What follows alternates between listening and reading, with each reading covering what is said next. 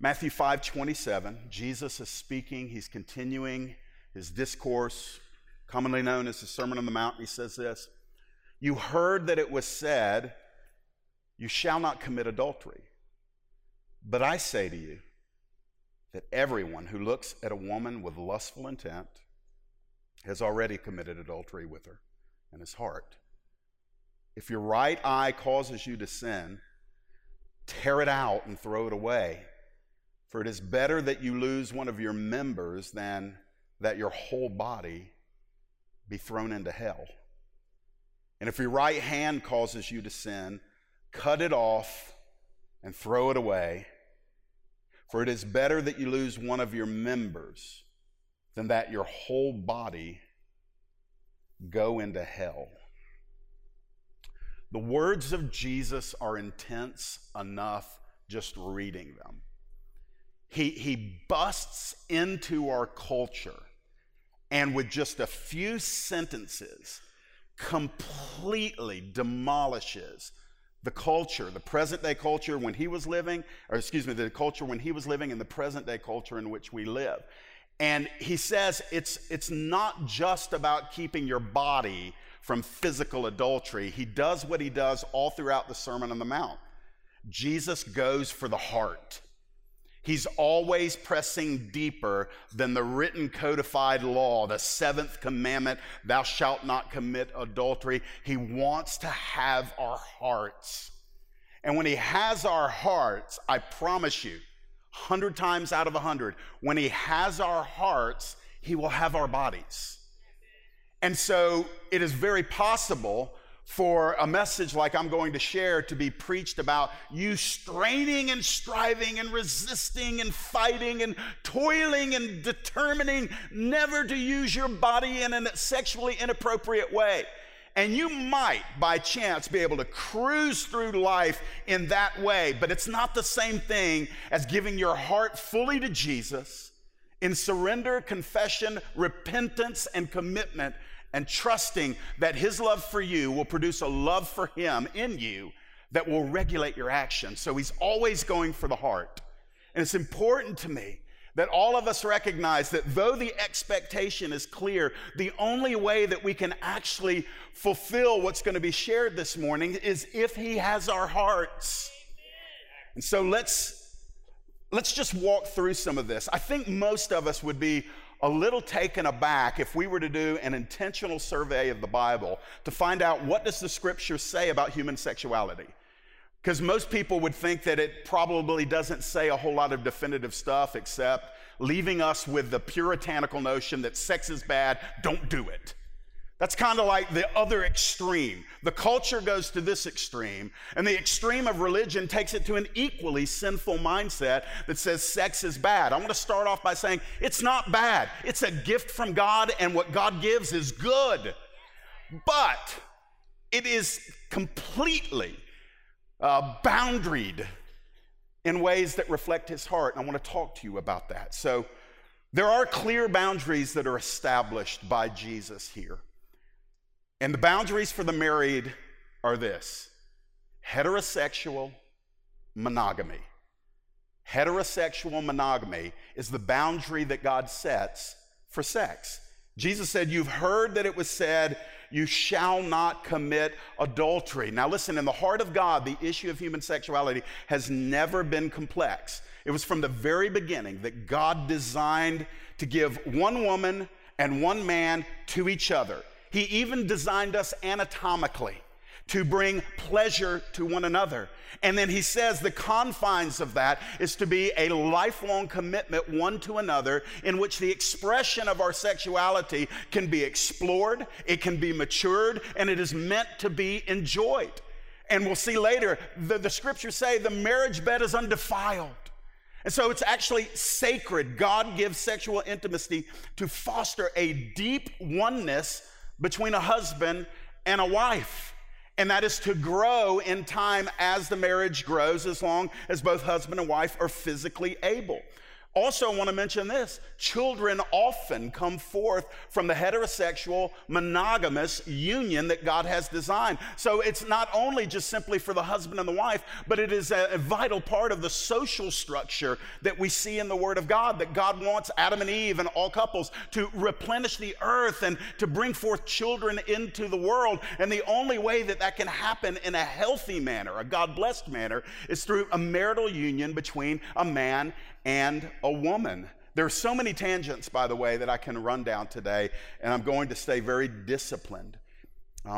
Adultery that Jesus mentions here, it occurs, just in case somebody may say, I'm not sure what that term encompasses. Adultery occurs when a husband or a wife steps outside of that boundary that God gives, and they engage in sexual activity with somebody that is not their husband or wife. Adultery, by the way, can also occur when a single person gets involved with somebody else that's married. That's fornication and adultery. And Jesus goes back to the law of Moses. He says to them, you know the seventh commandment. It says, don't commit adultery. It is very clear, and it always has been. Now, I recognize that this sounds old-fashioned, but I'm going to promise you, it's not old-fashioned, it's New Testament. And so it is the will of God to this very day that our sexuality only be expressed in terms of a man and a woman in a heterosexual marriage, a monogamous relationship, never stepping outside of that boundary for any sexual gratification whatsoever. And when that happens, sex is gloriously good. Now, if you want to squirm, you squirm today, but the reason why I'm going to be plain spoken about this is because of the vagueness of the church or the silence of the church.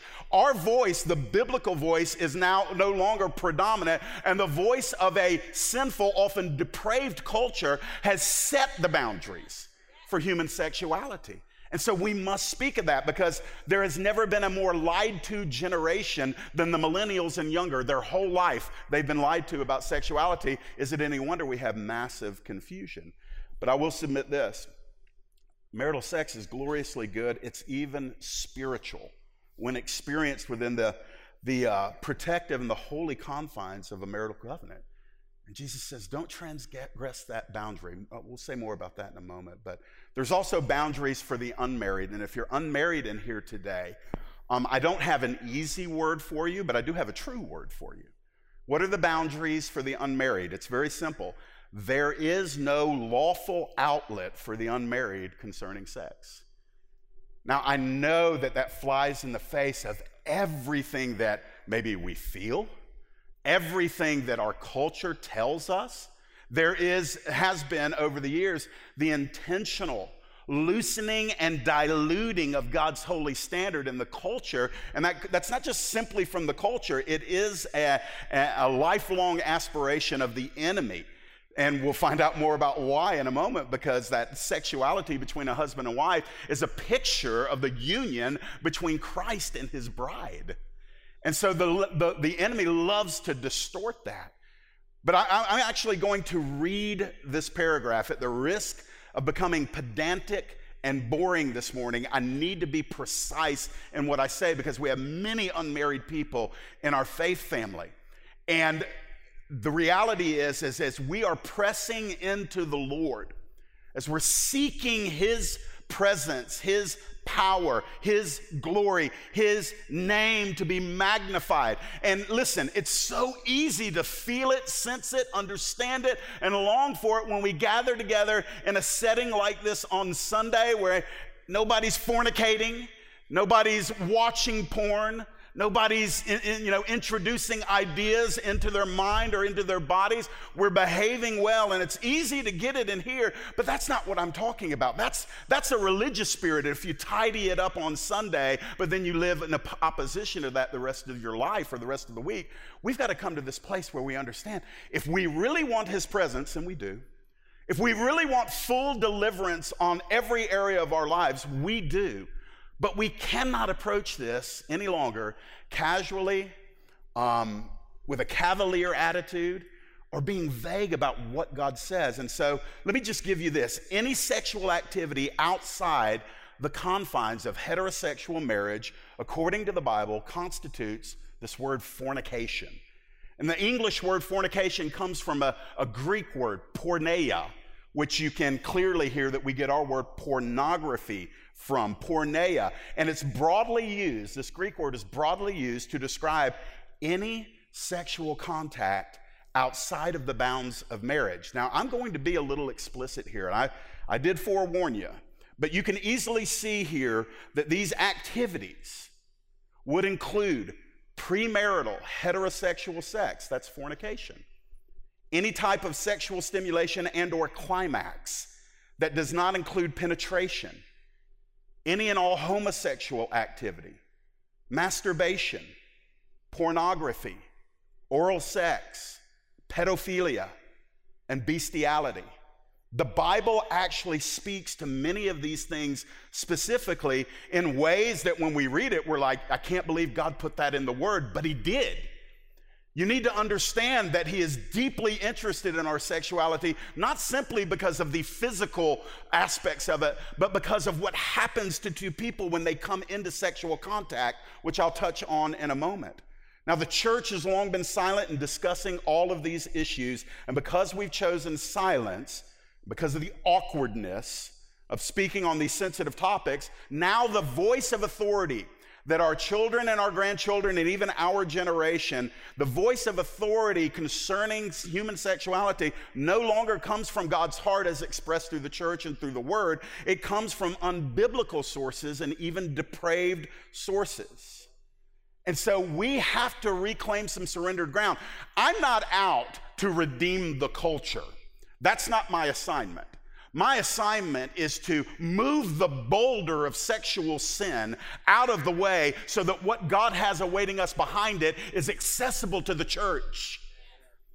This blockade that is taking place with our mindsets and our acceptance of the culture's version of sexuality. Let me just give you some verses. I don't think any of these will be up on the screen. All of these notes, by the way, in detail are at mynewbridge.church. You scroll down a quarter page and you'll see today's notes. I recommend getting them if you really want to study out what the Scripture says. But I'll give you this. In Acts 15:20, the Gentiles in the early church were commanded to abstain from fornication. It was a priority. And the Gentile world came into salvation with a very loose view of sexuality. And when they became Christians, it became a predominant thing for the apostles and the leaders to say, your sexual appetites must be fulfilled in a way that Christ prescribes according to the Word of God. Fornication is also condemned by the Apostle Paul, both heterosexual and homosexual. In Romans 1:29, let's be equal opportunity offenders.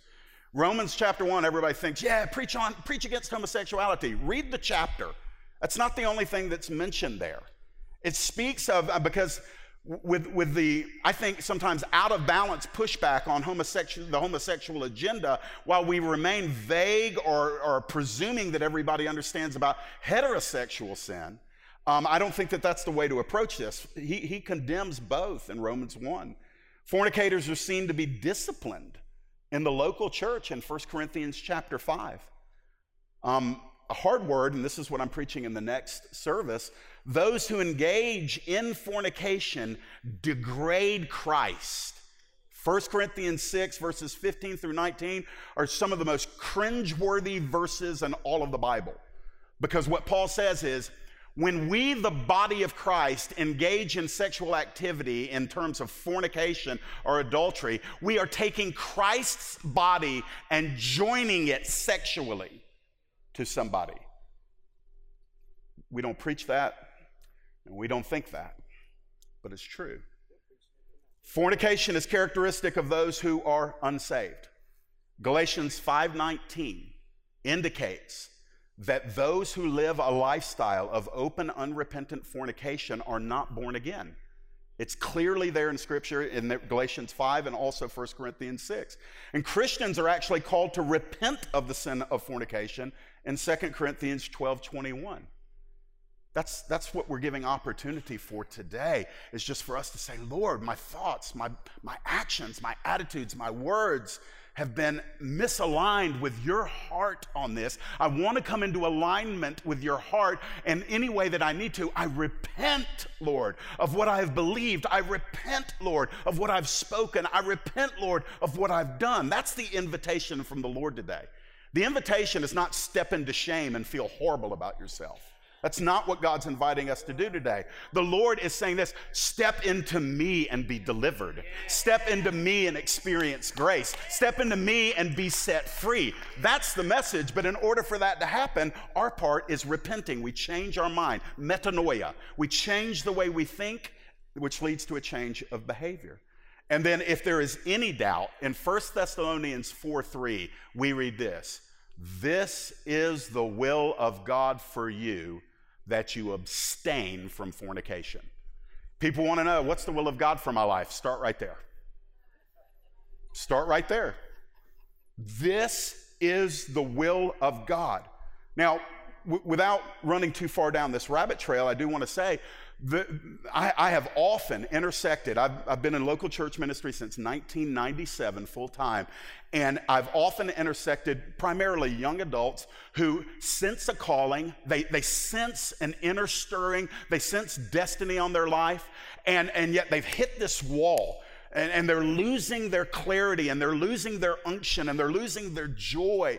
And as I sit down to work primarily, almost exclusively with young men, a couple of young women over the years, always with somebody else in the office, but we're talking about sexuality, and I find out that this young person will be engaged in some form of fornication, some form of sexual activity, and they're not married. And I say to them, that's why you don't know what to do with your life.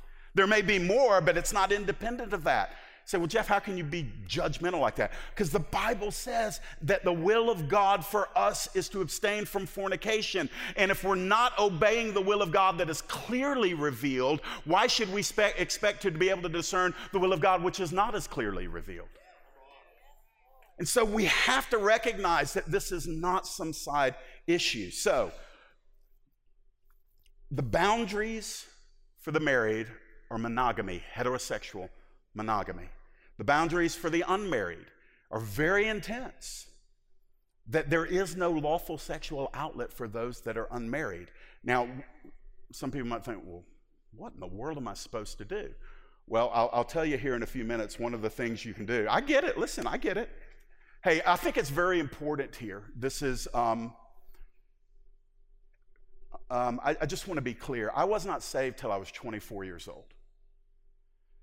And from age 14 to age 24, I lived an indulgent life in every possible way that can be indulged in by a teenager and young adult in the 1980s. And so I'm not coming off as a person who is aloof or unsympathetic concerning the difficulty of a word like this. But when I was saved at age 24, I didn't get married for 3 years.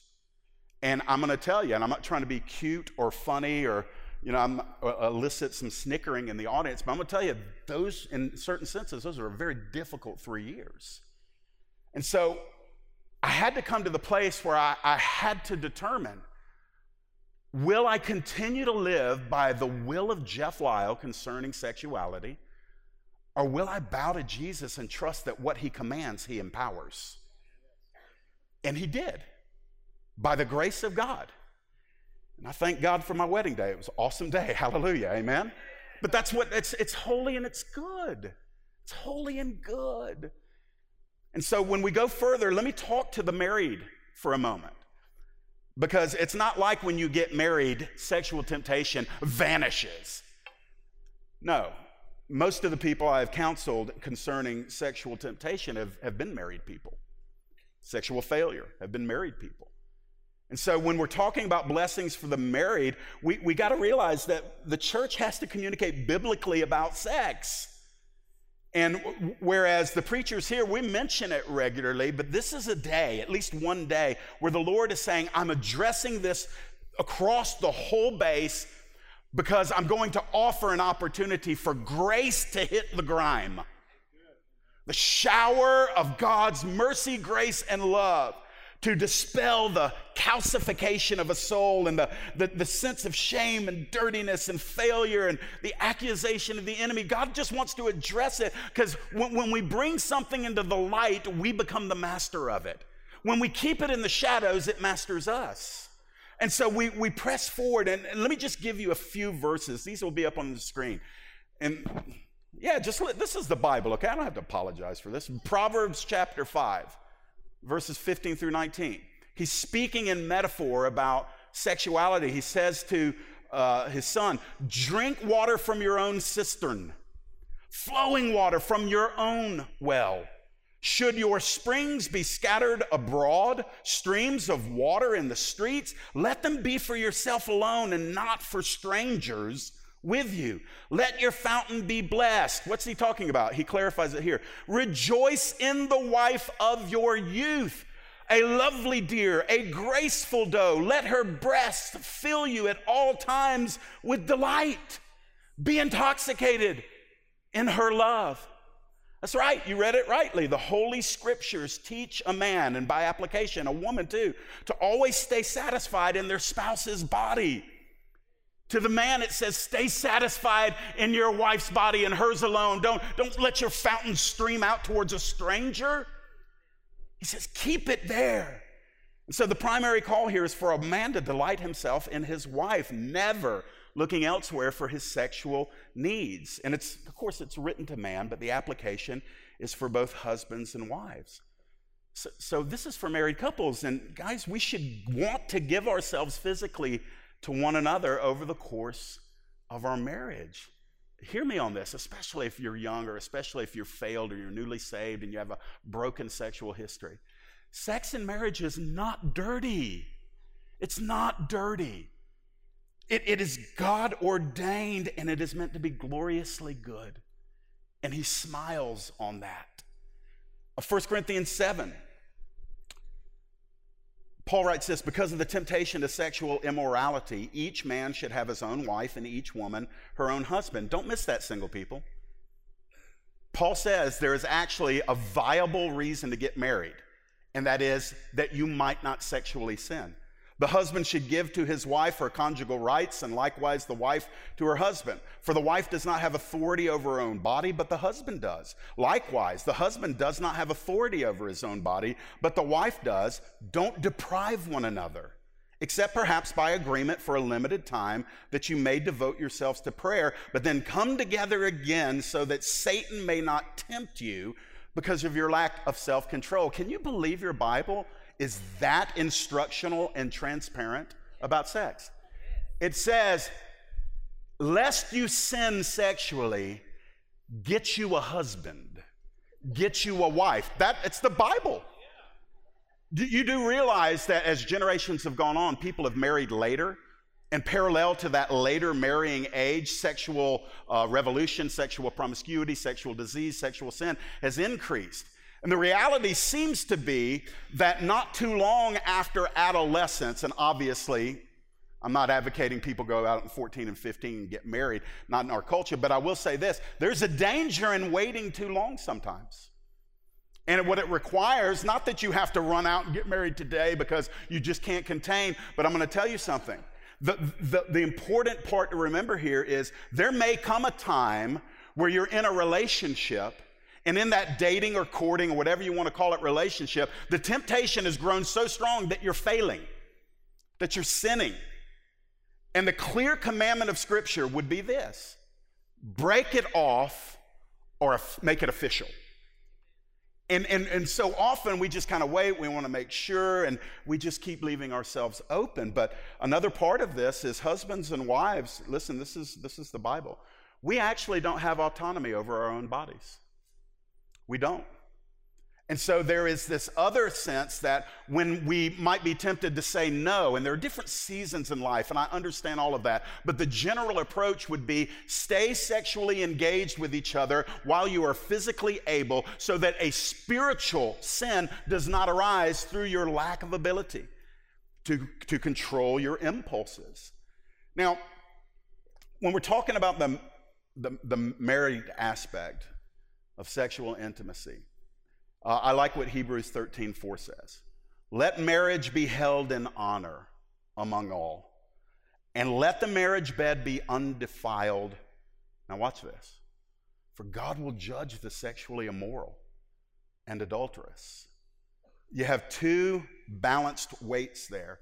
You have this one call by the writer of Hebrews under the inspiration of the Holy Spirit saying, keep the marriage bed undefiled. What does that mean? Keep it between the husband and wife.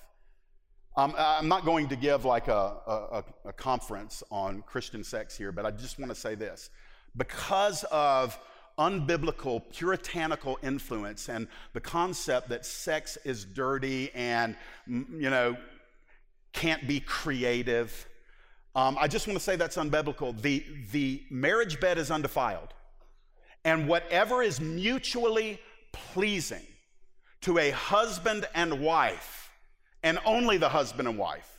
I'm not talking about bringing in a third party or anything perverted like that, but the husband, whatever is mutually pleasing and in agreement, it is honorable and undefiled. And so that means there is room in the marital sexual intimacy for creativity, for experimentation, for communication. And remember, especially if you're newly married or young married, you got a whole life together.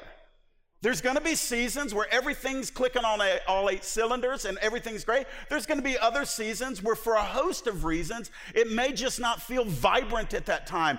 But stay in communication with each other and dialogue about this. It's not just your bodies coming together. It's spiritual. It's a spiritual union, and the Lord welcomes that. But again, that's for married couples. And then back to the Sermon on the Mount. Let me get these last couple of verses because Jesus is about to get radical with us concerning sex. I mean, radical. It's very interesting to me that the volume of Scripture in the New Testament where you find most of the teaching on sex is written by 2 unmarried men, Jesus Christ and the Apostle Paul. And these are 2 men that aren't writing from a position, I want to be honoring here, but a position of having an outlet. These were 2 celibate men. And so when we are reading their words, it's not unsympathetic. Scripture says that Jesus is a high priest who's not unmoved or untouched or unsympathetic by our infirmities, our weaknesses. And so he made it through all of life, tempted at all points like we are, yet without sin. And so when he speaks here, this is where I want us to get in our hearts. This is where we need to adopt the heart of God concerning human sexuality in a generation that tells us the exact opposite in every media stream, every source of entertainment, every non-Christian song industry, music industry. Sex is aggrandized. It is, in effect, along with money, the 2-headed god of America. Sex and money. And generations, if you're probably, I would say if you're 75 in the room, the sexual revolution happened under your generation's watch. So unless you're in your 90s in this house, pretty much your whole life, or at least the adult life of all that are in this house, has been under the deception of a culture that has an anything goes mindset concerning sex. That's not the heart of the Father. That's in opposition of the heart of the Father. But the problem is we have our convictions eroded. It's like the waves hitting a wall, like a peninsula. It just erodes it a little bit at a time where that conviction shrinks, and then finally it's parallel with the thing that's been eroding it. And so we've got to step up. We've got to come into agreement with the heart of the Father. I sense that now, like right now, this is not a topical message for us to consider. It is a right now, like literally in this moment, in this day, in this week, it is an invitation from the Lord to say this: I have something gloriously good. It is myself. I'm going to unleash it on you, but I'm waiting for you to repent. I'm waiting for the church to repent. I'm waiting for an agreement. A holy, broken, humbled agreement dependent upon the grace and the mercy and the goodness of God that says, Lord, we agree with you and now we depend on you for help. That's what he's waiting for. And so Jesus in verse 28 exposes some carnal behaviors. Bear with me. I know this is not fun, but it's healthy and it's right. Fun comes after we come into agreement with this, by the way. That's where the joy breaks forth. First of all, there's a look. Jesus says this, I say to you that everyone who looks at a woman. So Jesus is speaking to the men in the audience. Now, I'm going to go ahead and say this. It is entirely possible for a man and or a woman to look at somebody and cognitively appreciate the beauty of that person.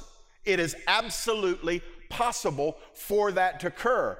All of the religious Hebrews that were in the audience understood that committing sexual adultery with the body was sinful. And so they would have, as Orthodox Hebrews, modified their behavior accordingly. And that would have been an expression of their desire to keep the law of Moses and to honor God. But here Jesus, remember what he said? He said, you've heard that it said, thou shalt not commit adultery. But I say to you. So what Jesus is doing is he's bringing us deeper into the revelation of the heart of the Father. He's bringing us deeper into what actually pulses through the divine veins of the Son of God. He says, everybody that looks at a woman. So he's taking the don't touch prohibition of the law, and he's now saying, don't lingeringly look. And that's not law, that's love. Well, matter of fact, let me get to the next segment of that. So there's the look. It's possible to look. I'm going to be very honest here, as if I haven't been this whole message, but most males cannot look long without committing some type of mental sin. It sounds pitiful, doesn't it? But I'm telling you, when the glance becomes a stare, something happens in flesh that is trained to objectify the object that it's staring at.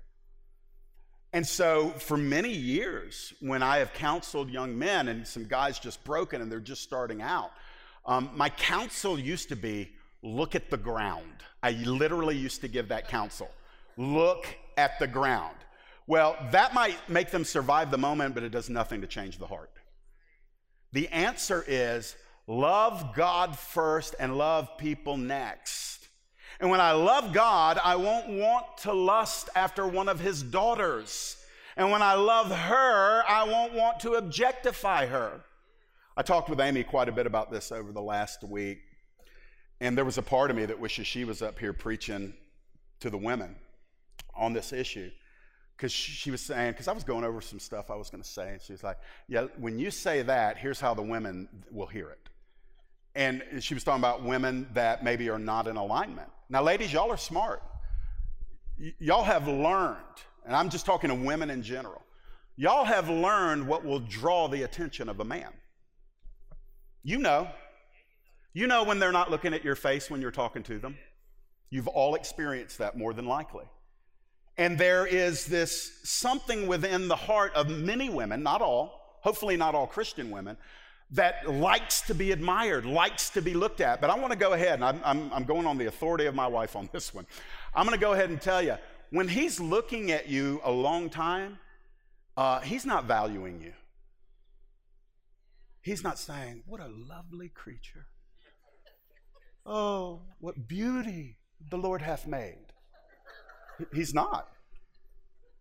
And the same putting yourself out there physically that draws in your mind, the admiration of the young Brad Pitt looking guy also draws the attention of the pervy 500-pound bald-headed toothless man. I'm preaching. I just want you to know that. And listen, I mean, there are times where we have to be very blunt about this. What I'm saying is this. Most men have never lusted after a woman's face. The countenance beholds, it just reveals beauty. But when our eyes move from the countenance that reflects and radiates beauty, it might be possible to appreciate her form. The Bible even speaks of the figure of a few women, and it does it in a very holy way. But most men can't go there without sinning. So what do? We must fall in love with this Lord who has given us power and preserved our eyes for the wives of our youth, and make a covenant with our eyes that we will not look upon a young woman. And it's not an easy battle, because everything in our culture says, look, stare, lust. And if we don't have a consecrated heart to the Lord, I'm not even asking you to try harder. Trying harder doesn't work until your heart is broken for the glory of God, for the love of God, for the grace of God, for not wanting anything to break a moment of fellowship with Him. So it is the love for God, His love for us, which reciprocates our love for Him, that we say we don't want to do this. Our flesh may have been trained in this, but our hearts, Lord, are now being trained to love you foremost, and never to objectify one of your daughters by making her something I want to own in a moment of my own pleasure. So Jesus says it's lustful intent. That's the thing. It's not just glancing. It's when we look with a purpose. And it's a consuming look. It's, I'm looking at you because there's something in me that wants to objectify you so I can consume you mentally or physically. And ladies, that's not the kind of attention any woman should want. Not a healthy daughter of God. And so the Lord's calling both men and women out of that mindset. And Jesus says this, when that happens, we're actually already guilty of committing adultery. And remember what he's saying. You've heard it said, you shall not commit adultery. 7th commandment, everybody knew that. He's like, yeah, but when you're looking at her and envisioning her in a lustful way to consume for yourself, you're actually already committing adultery with her in your heart. And notice what he's doing. He's just going after our hearts. It's easier to restrain your body than it is to restrain your heart. You can't restrain your heart. The heart is deceitful above all things and desperately wicked. Who can know their own heart? The prophet asked. And so what do? We bring our hearts to the Lord and we say, Lord, left alone, I will never win this battle. I've proven that to you, Lord. On my own, I can't win, but Lord, I'm not on my own. I'm coming to you today by your invitation of grace and mercy, and I'm believing that you can transform my heart.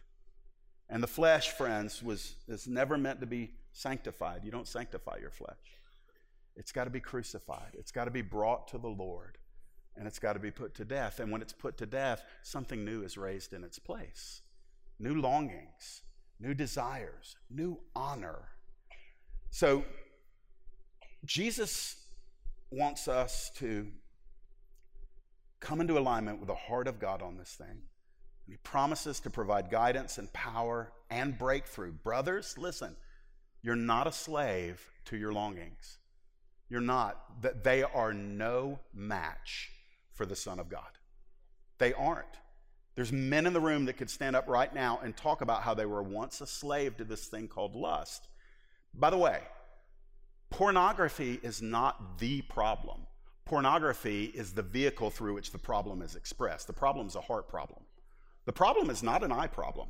Now, the eyes are involved, but the problem is a heart problem. And when the heart, when the core, the source of the problem is remedied, then the other things, and listen, I'm not saying I'm indifferent to it. What I'm saying is, I'm talking to Christians. I'm saying this, that if we will have that heart work done by the Lord, then we won't have to hear 50 messages on the ills of pornography, because we'll be so consumed with falling in love with the one that saves us and gives us breakthrough that things will begin to change. So the very last two verses. He expects us to live in consecration of our bodies. Consecrated bodies are expected. It's not old-fashioned, it's New Testament. The idea that this is old-time fundamental hell and brimstone preaching is a mischaracterization. This is Jesus talking. His words are timeless. He understood that the Word of God, this very sermon, as he's speaking it, he knew it would be preserved and it would be applied and preached in every generation after his life. So he wants us to get very radical about this. Listen to his language. First of all, there's a call for each one of us to diagnose ourselves. Ladies, I love you. You don't get a free pass on this. This is all of us. He says, if your right eye causes you to sin. And then he adds in later, if your right hand causes you to sin. So the question that we have to ask is, do I have an issue? It's going to be a minute, so you just, thank you, but just give me just a moment. She's good. She came up exactly when she's supposed to, but I'm probably going to go about 5 more minutes. Do we have an issue of sexual lusting in our hearts? You have to ask that, and you have to answer it without qualification. I'm not as bad as I used to be.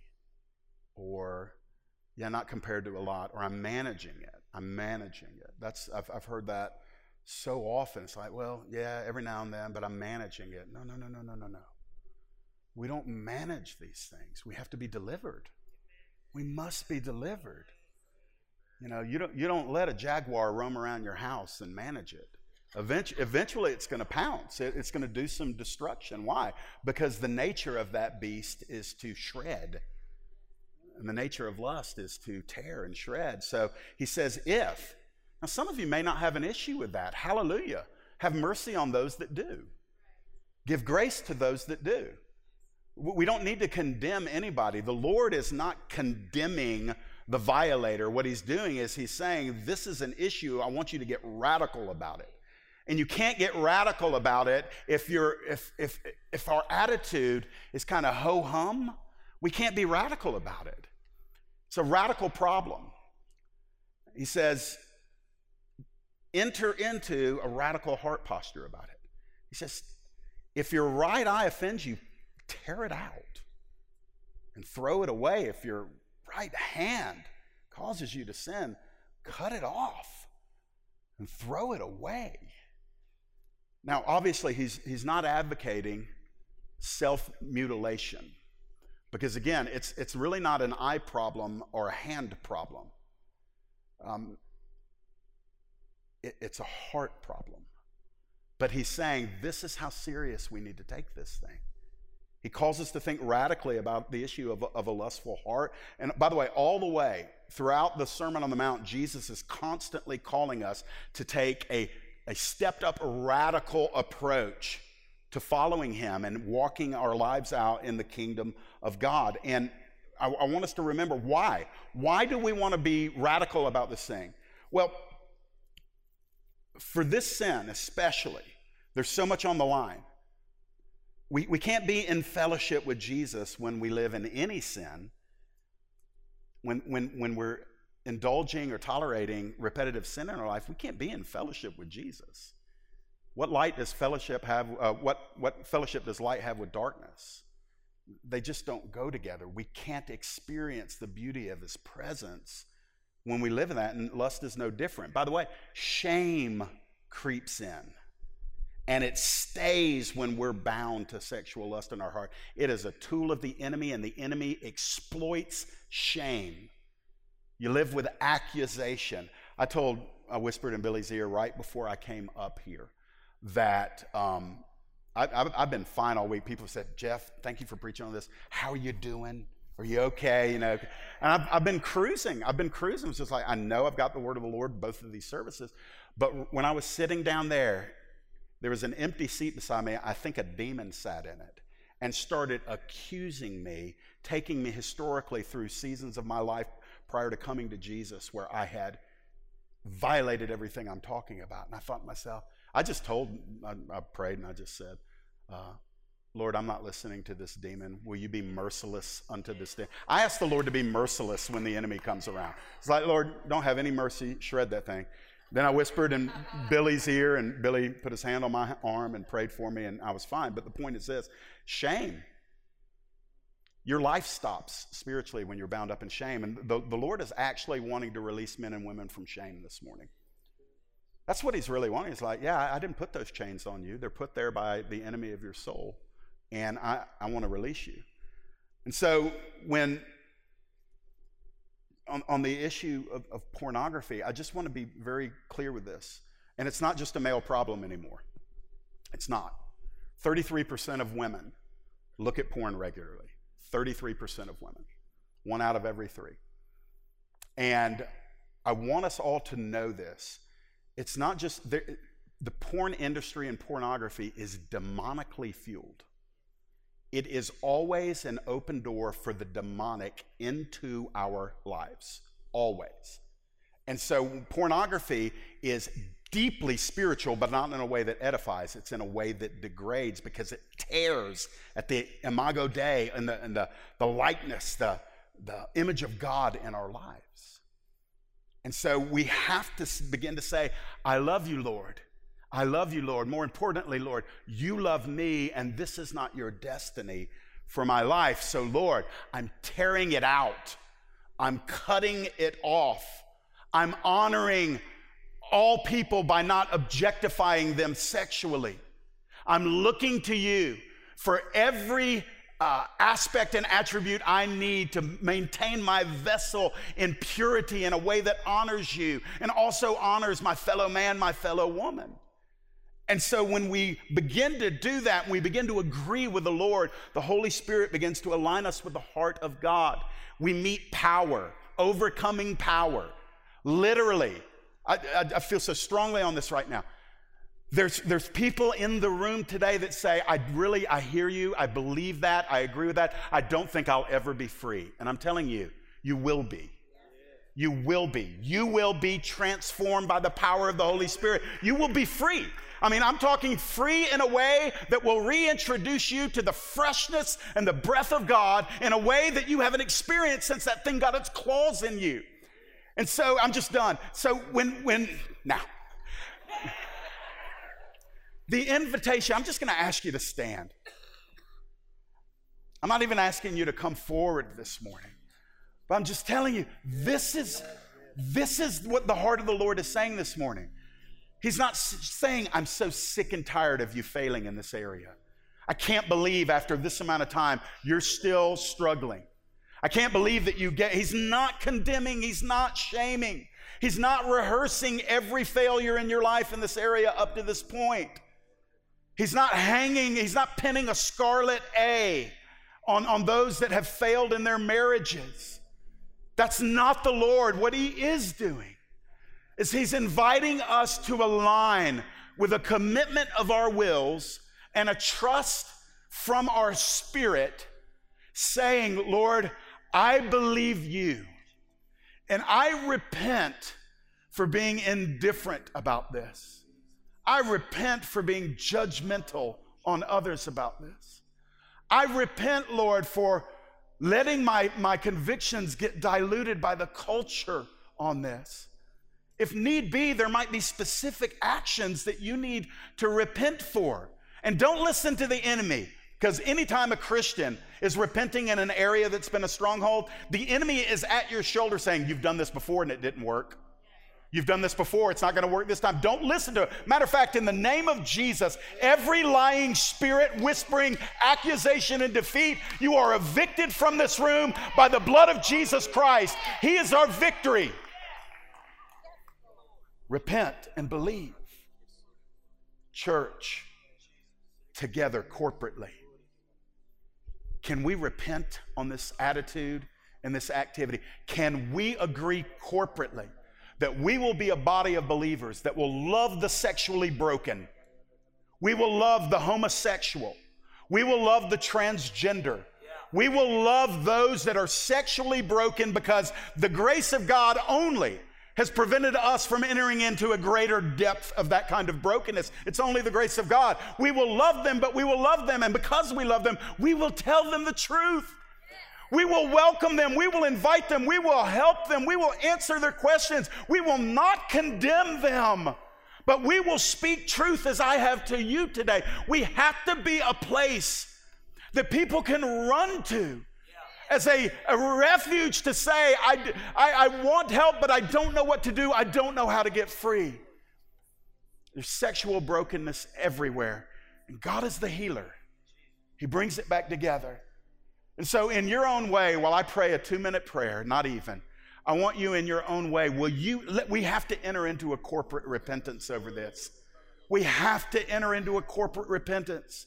We must be the body, the mouth, the mind, the heart, the hands of Jesus on this issue.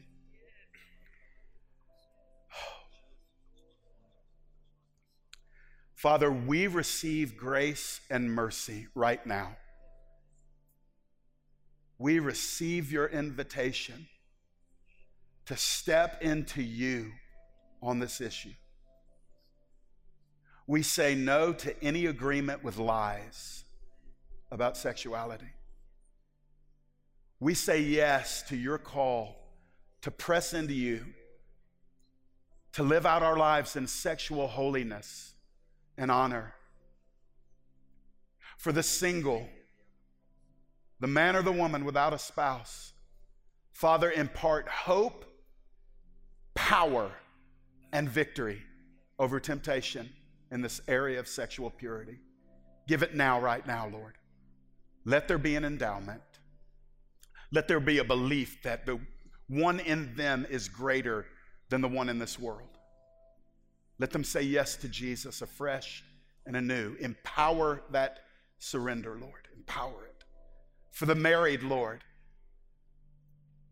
Father, let there be holy joy in an undefiled marriage bed.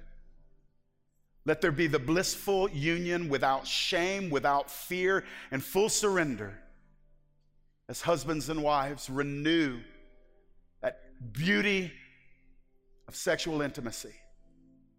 Touch bodies, touch lives, touch hearts. Renew the spark that insulates a married couple from straying.